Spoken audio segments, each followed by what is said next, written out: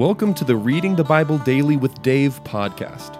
This podcast is devoted to helping increase your daily exposure to God's Word with a short scripture reading and brief commentary on key ideas, themes, and theology in each chapter. Now please join your host, Dave Jenkins, for today's episode.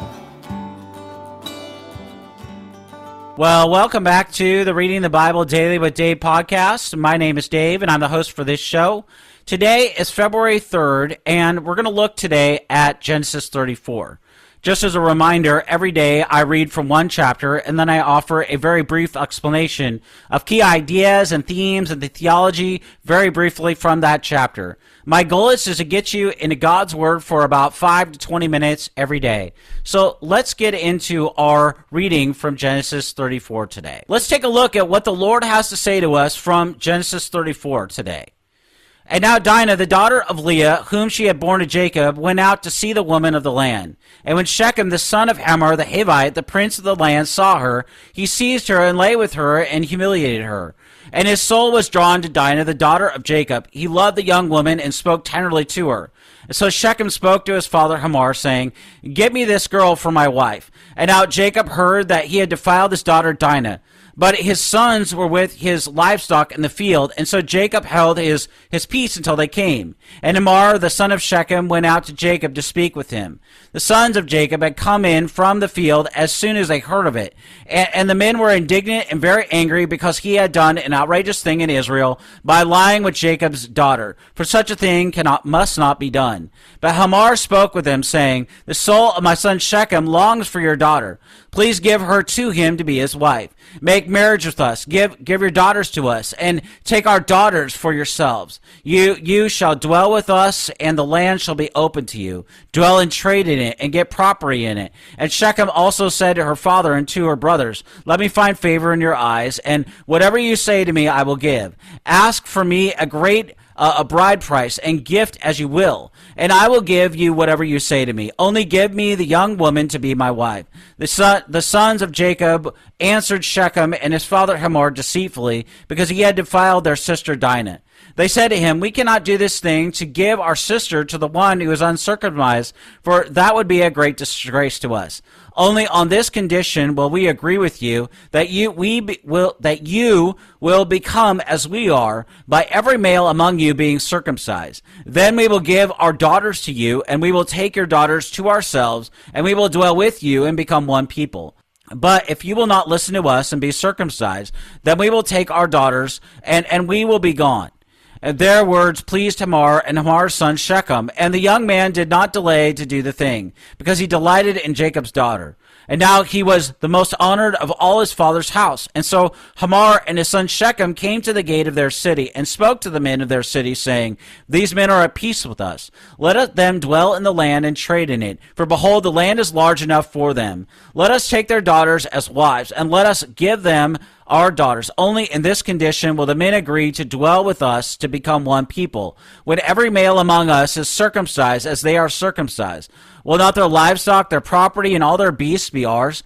Only let us agree with them, and they will dwell with us." And all who went out of the gate of his city listened to Hamor and his son Shechem, and every male was circumcised, all who went out of the gate of his city. And on the third day, when they were sore, two of the sons of Jacob, Simon and Levi, Dinah's brothers, took their swords and came against the city while it felt secure, and killed all the males. They killed Hamor and his son Shechem with the sword, and took Dinah out of Shechem's house and went away.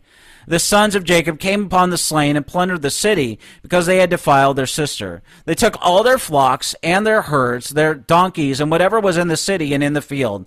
All their wealth and all the little ones and their wives, all that was in the house, they captured and plundered. And then Jacob said to Simon and Levi, "You have brought trouble on me by making me stink to the inhabitants of the land. The Canaanites and the Perizzites, my numbers are few, and if they gather themselves against me and attack me, I shall be destroyed, both I and my household." But they said, "Should he treat our sister like a prostitute?" Well, this is our reading today from Genesis 34. Now, in all likelihood, Jacob and his family knew what happened to their relative Lot after he became too close to the residents of Sodom in Genesis 19. Unfortunately, the next event in Israel's history proves Jacob and his children did not learn from Lot's sins. After settling in the city of Shechem, Dinah, the daughter of Jacob and Leah, went out to see the women of the land, according to verse 1 of our chapter today. Now, Moses would not normally describe the parentage of Dinah so explicitly, and so the mention of Leah is important here. Jacob's first wife, of course, was unloved according to Genesis 29:30, and any children produced by this union were regarded similarly, in contrast to the sons of his favorite wife, Rachel. Now, Israel's regard for Leah set Dinah up for a fall. Dinah was probably about 16 years old to be a peer of the ladies of Shechem. She could not have been born before year 13 or so of Jacob's 20 years in Paddan Aram, and was therefore about 7 when Jacob left for Canaan.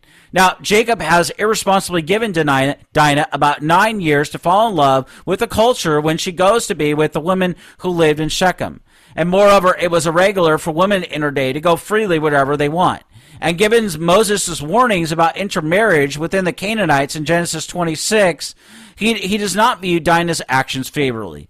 So she could learn many sins and meet many pagan men through these women.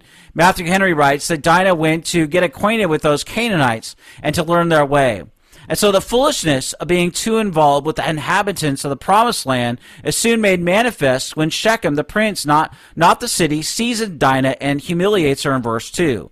In fact, this is just another way of saying that he raped Jacob's daughter. Shechem did a great evil with this very act, but he ends up falling in love with her, and that suggests a remedy for his actions that, as we're going to see, is not as horrible as it sounds. Now, still, his uncontrollable desire has brought great shame upon Dinah, and there's going to be consequences. This is always the case when man flagrantly violates the law of God and harms the image bearers of God. John Calvin writes in his commentary that Shechem, on the one hand, loved her, Dinah, as a wife, and did not even object to be circumcised that he might love her. Nevertheless, the fervor of lust had so prevailed that he first subjected her to disgrace. Shechem submitted to his lust, and in doing so, he brought harm upon Dinah. And we might not be guilty of rape, but if we dwell on the lusts of our hearts, we may also succumb and greatly injure ourselves. Now, when we read the Mosaic Law, what we find is some of its stipulations are quite baffling. We can look at Deuteronomy 22:28 through 29. This passage orders a man who rapes an unmarried virgin to marry her, hardly a custom we find in our society today. And yet this teaching is not a cruel injunction designed to have the wife bitterly remember the violation of her body and soul. In fact, this law protects the woman, we must understand. During the period in which Moses lived and wrote about, women were extremely vulnerable members of their society. They could not hope to survive if they were unmarried non-virgins, for only those who were virgins could expect to find a husband. Now, a woman who had been raped was therefore considered untouchable in most places. But the Mosaic Law protects the victims by prescribing marriage to her attacker. In this way, the Lord guarded the woman from any further economic or social harm. Now, in Genesis, those outside the covenant family often act more righteously than the sons of Abraham. Now, this episode is a demonstration of this truth once again. In seeking to marry Dinah and to shield her from further harm, according to verses 2 through 3 of our chapter today, her rapist Shechem is more concerned to do the right thing than Jacob, who remains silent about the attack in our chapter today in verses 5 through 6. Now, Jacob agrees to the marriage, presumably, but there is no record of his anger towards Shechem for assaulting his daughter. This silence is deafening. It shows how little the patriarch cared for this child. The Westminster Shorter Catechism definition of transgression includes sins of omission when it says this: sin is any want that is a lack of conformity unto the law of God, in question 14. God's command to love and to seek the good of our neighbor in Leviticus 19:18, and to demand for sexual purity in Exodus 20:14, among other stipulations, it required Israel, or Jacob, to confront Shechem, especially if he was to become his brother through marriage. And yet Jacob does nothing, and thereby sins against the Lord and Dinah. It will fall to Dinah's brother to show outrage for the evil done to their sister, but they will go too far in doing so. You see, Dr. R.C. Sproul writes, when we sin against God, we do violence to his holiness. When we sin against our neighbor, we violate his or her humanity. Now, transgression is not only a direct violation of the law of God, we also sin each time we fail to do what he says. It is wrong to neglect sharing the gospel, ignoring the plight of the oppressed, or disregard the well-being of our neighbors. Are you guilty of any of these sins of omission today? Now, with Jacob's irresponsibility plain to everyone, it falls to Dinah's brother to confront Shechem for his sin. Now, unlike their father, they are legitimately upset with how their sister has been treated. They are indignant and very angry, according to verse 7 of Genesis 34, an expression indicating the presence of anguish and rage. The Hebrew word lying behind this English translation is also used in Genesis 6:6 to describe the Lord's sorrow at having made mankind. Jacob's sons are gravely outraged at Dinah's rape. So Shechem's father Hamor understands that Jacob will not be bothered with preserving his daughter's honor. And so he begins speaking with Dinah's brothers. And yet, while the joining of Dinah and Shechem in marriage might be the just curse of action, given what has happened, Hamor still proposes far more than just one wedding. He encourages the children of Israel to join their society to his own, to give their daughters to the inhabitants of the land, and to take the Canaanite women as their own in verse 9. Moreover, Hamor offers Jacob's sons a chance to dwell and to trade in the land and to get property in it, according to verse 10. This is a very appealing offer indeed. And yet, despite how attractive this proposal seems, it would have been wrong for Israel's sons to accept it. God strictly forbade large-scale intermarriage between the Israelites and the Canaanites in Deuteronomy 7:1-4 and Joshua 23:12-13. Through the joining of Dinah to Shechem may have been allowed for Dinah's sake. In fact, taking Hamor up on his offer to get property in verse 10 of Genesis 34 would violate the covenant. The Hebrew term for Hamor's proposal is the same one the Lord used in Genesis 17:8 when he pledges to give the promised land to Abraham's seed. It was our father's will that Israel possess Canaan, but he was the one who must give it over. Hamor's deal was a temptation for Jacob's sons to receive the land from him instead of the Almighty God. Hundreds of years after this episode, Satan tempted Jesus similarly, but unsuccessfully when he offered to give our Savior the rain promised to him by his Father in Matthew 4:8-10. Now, may we look to Christ for strength like him, that we may resist the devil and wait patiently for God to bring us that which he promised us. Now, there are all sorts of good things the Lord has promised us, and there are just as many wrong ways to go about obtaining them. So that's why we must wait patiently for God to bring these good things to us. This does not mean we become indolent. It simply means we act righteously when seeking his good gifts. For example, we ought not to lie to get ahead, nor we ought to step on others to climb the corporate ladder. We are not to seek success at the expense of others, according to Proverbs 3:1-4. In contrast to their father, the sons of Jacob initially appear to be the righteous party following the rape of their sister. After all, the patriarch makes no attempt to confront or even rebuke those who've harmed his daughter. But her brothers are angry. Indeed, Shechem's actions is that which must be done, according to verse 7. Well, our chapter today describes how the sons of Israel first respond to Hamor's offer of restitution through the marriage of his son Shechem to their sister Dinah in verses 8-11. Hamor stressed the financial benefits of this arrangement and even others like it, but Jacob's sons emphasized the religious obstacles to the union. They tell Shechem and Hamor that they must be circumcised if Dinah would join their family in verses 14-17. This proposal would have been eminently reasonable to Shechem and Hamor, since the pagans in those days often performed circumcision to indicate a man was of age to marry. And yet the religious implications would also have been clear, because non-Israelites were not circumcised alongside the children of Israel unless they were submitting to Yahweh, the one true God, according to Exodus 12:14. Were it not for Genesis 34:13, we might believe Jacob's sons were making their proposition in good faith, even evangelizing these men in hopes of their full spiritual restoration. Now, no such motivation is evident here. In fact, the sons will use the demand for circumcision to deceive Hamor and Shechem and exact vengeance upon these Canaanites, according to verses 18-29. They will take the covenant sign, a holy seal that indicated a separation from the world, as well as a dedication to the Lord, and to profane it. Now, these brothers are intent on cutting off from the life of those who would receive it, instead of cutting these pagans apart from the world to embrace God's abundant blessings. The Lord does not take the misuse of his signs and seals lightly. In fact, Paul says that those who misuse the sacraments, especially the Lord's Supper, may end up dead in 1 Corinthians 11:29-30. Therefore, let us not profane God's holy ordinances. Let us examine ourselves before the ordinances are celebrated and look to Christ in them. May we not treat them as automatic conduits of saving grace, but realize they benefit us only if we trust in Christ alone. We noted how Shechem's desire to marry Dinah after violating her revealed Shechem to be more righteous than Jacob, at least in some ways. The patriarch failed to become Dinah's advocate after she was attacked, but the perpetrator of the crime was willing to marry her, thereby obeying God's law in Deuteronomy 22:28-29. And yet we should not esteem Shechem too highly, since he did rape Dinah. In fact, though love motivated his desire for Jacob's daughter, according to Genesis 34:3-4, Shechem's repeated call for Dinah's hand shows that he lacks the patience our father prizes. Shechem's evil proclivities are probably encouraged by his own father's transgressions, though as the favorite prince of the land, he would certainly expect to get what he wanted when he wanted it. And in our passage today, Hamar's misdeeds have not been readily apparent. He has so far appeared to be honorable and an even honest fellow, his passing over Shechem's sin notwithstanding. But Hamar's wickedness becomes apparent when he goes to the men of his city and relays the demand of Jacob's sons in verses 18-23.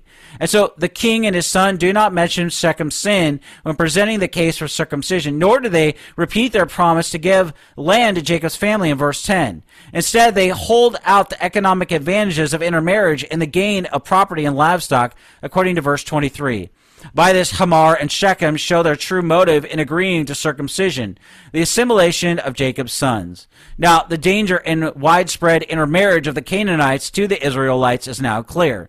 Joining the two societies without true conversion to Yahweh would compromise Israel's witness. They and their faith would be swallowed by the pagans, not vice versa.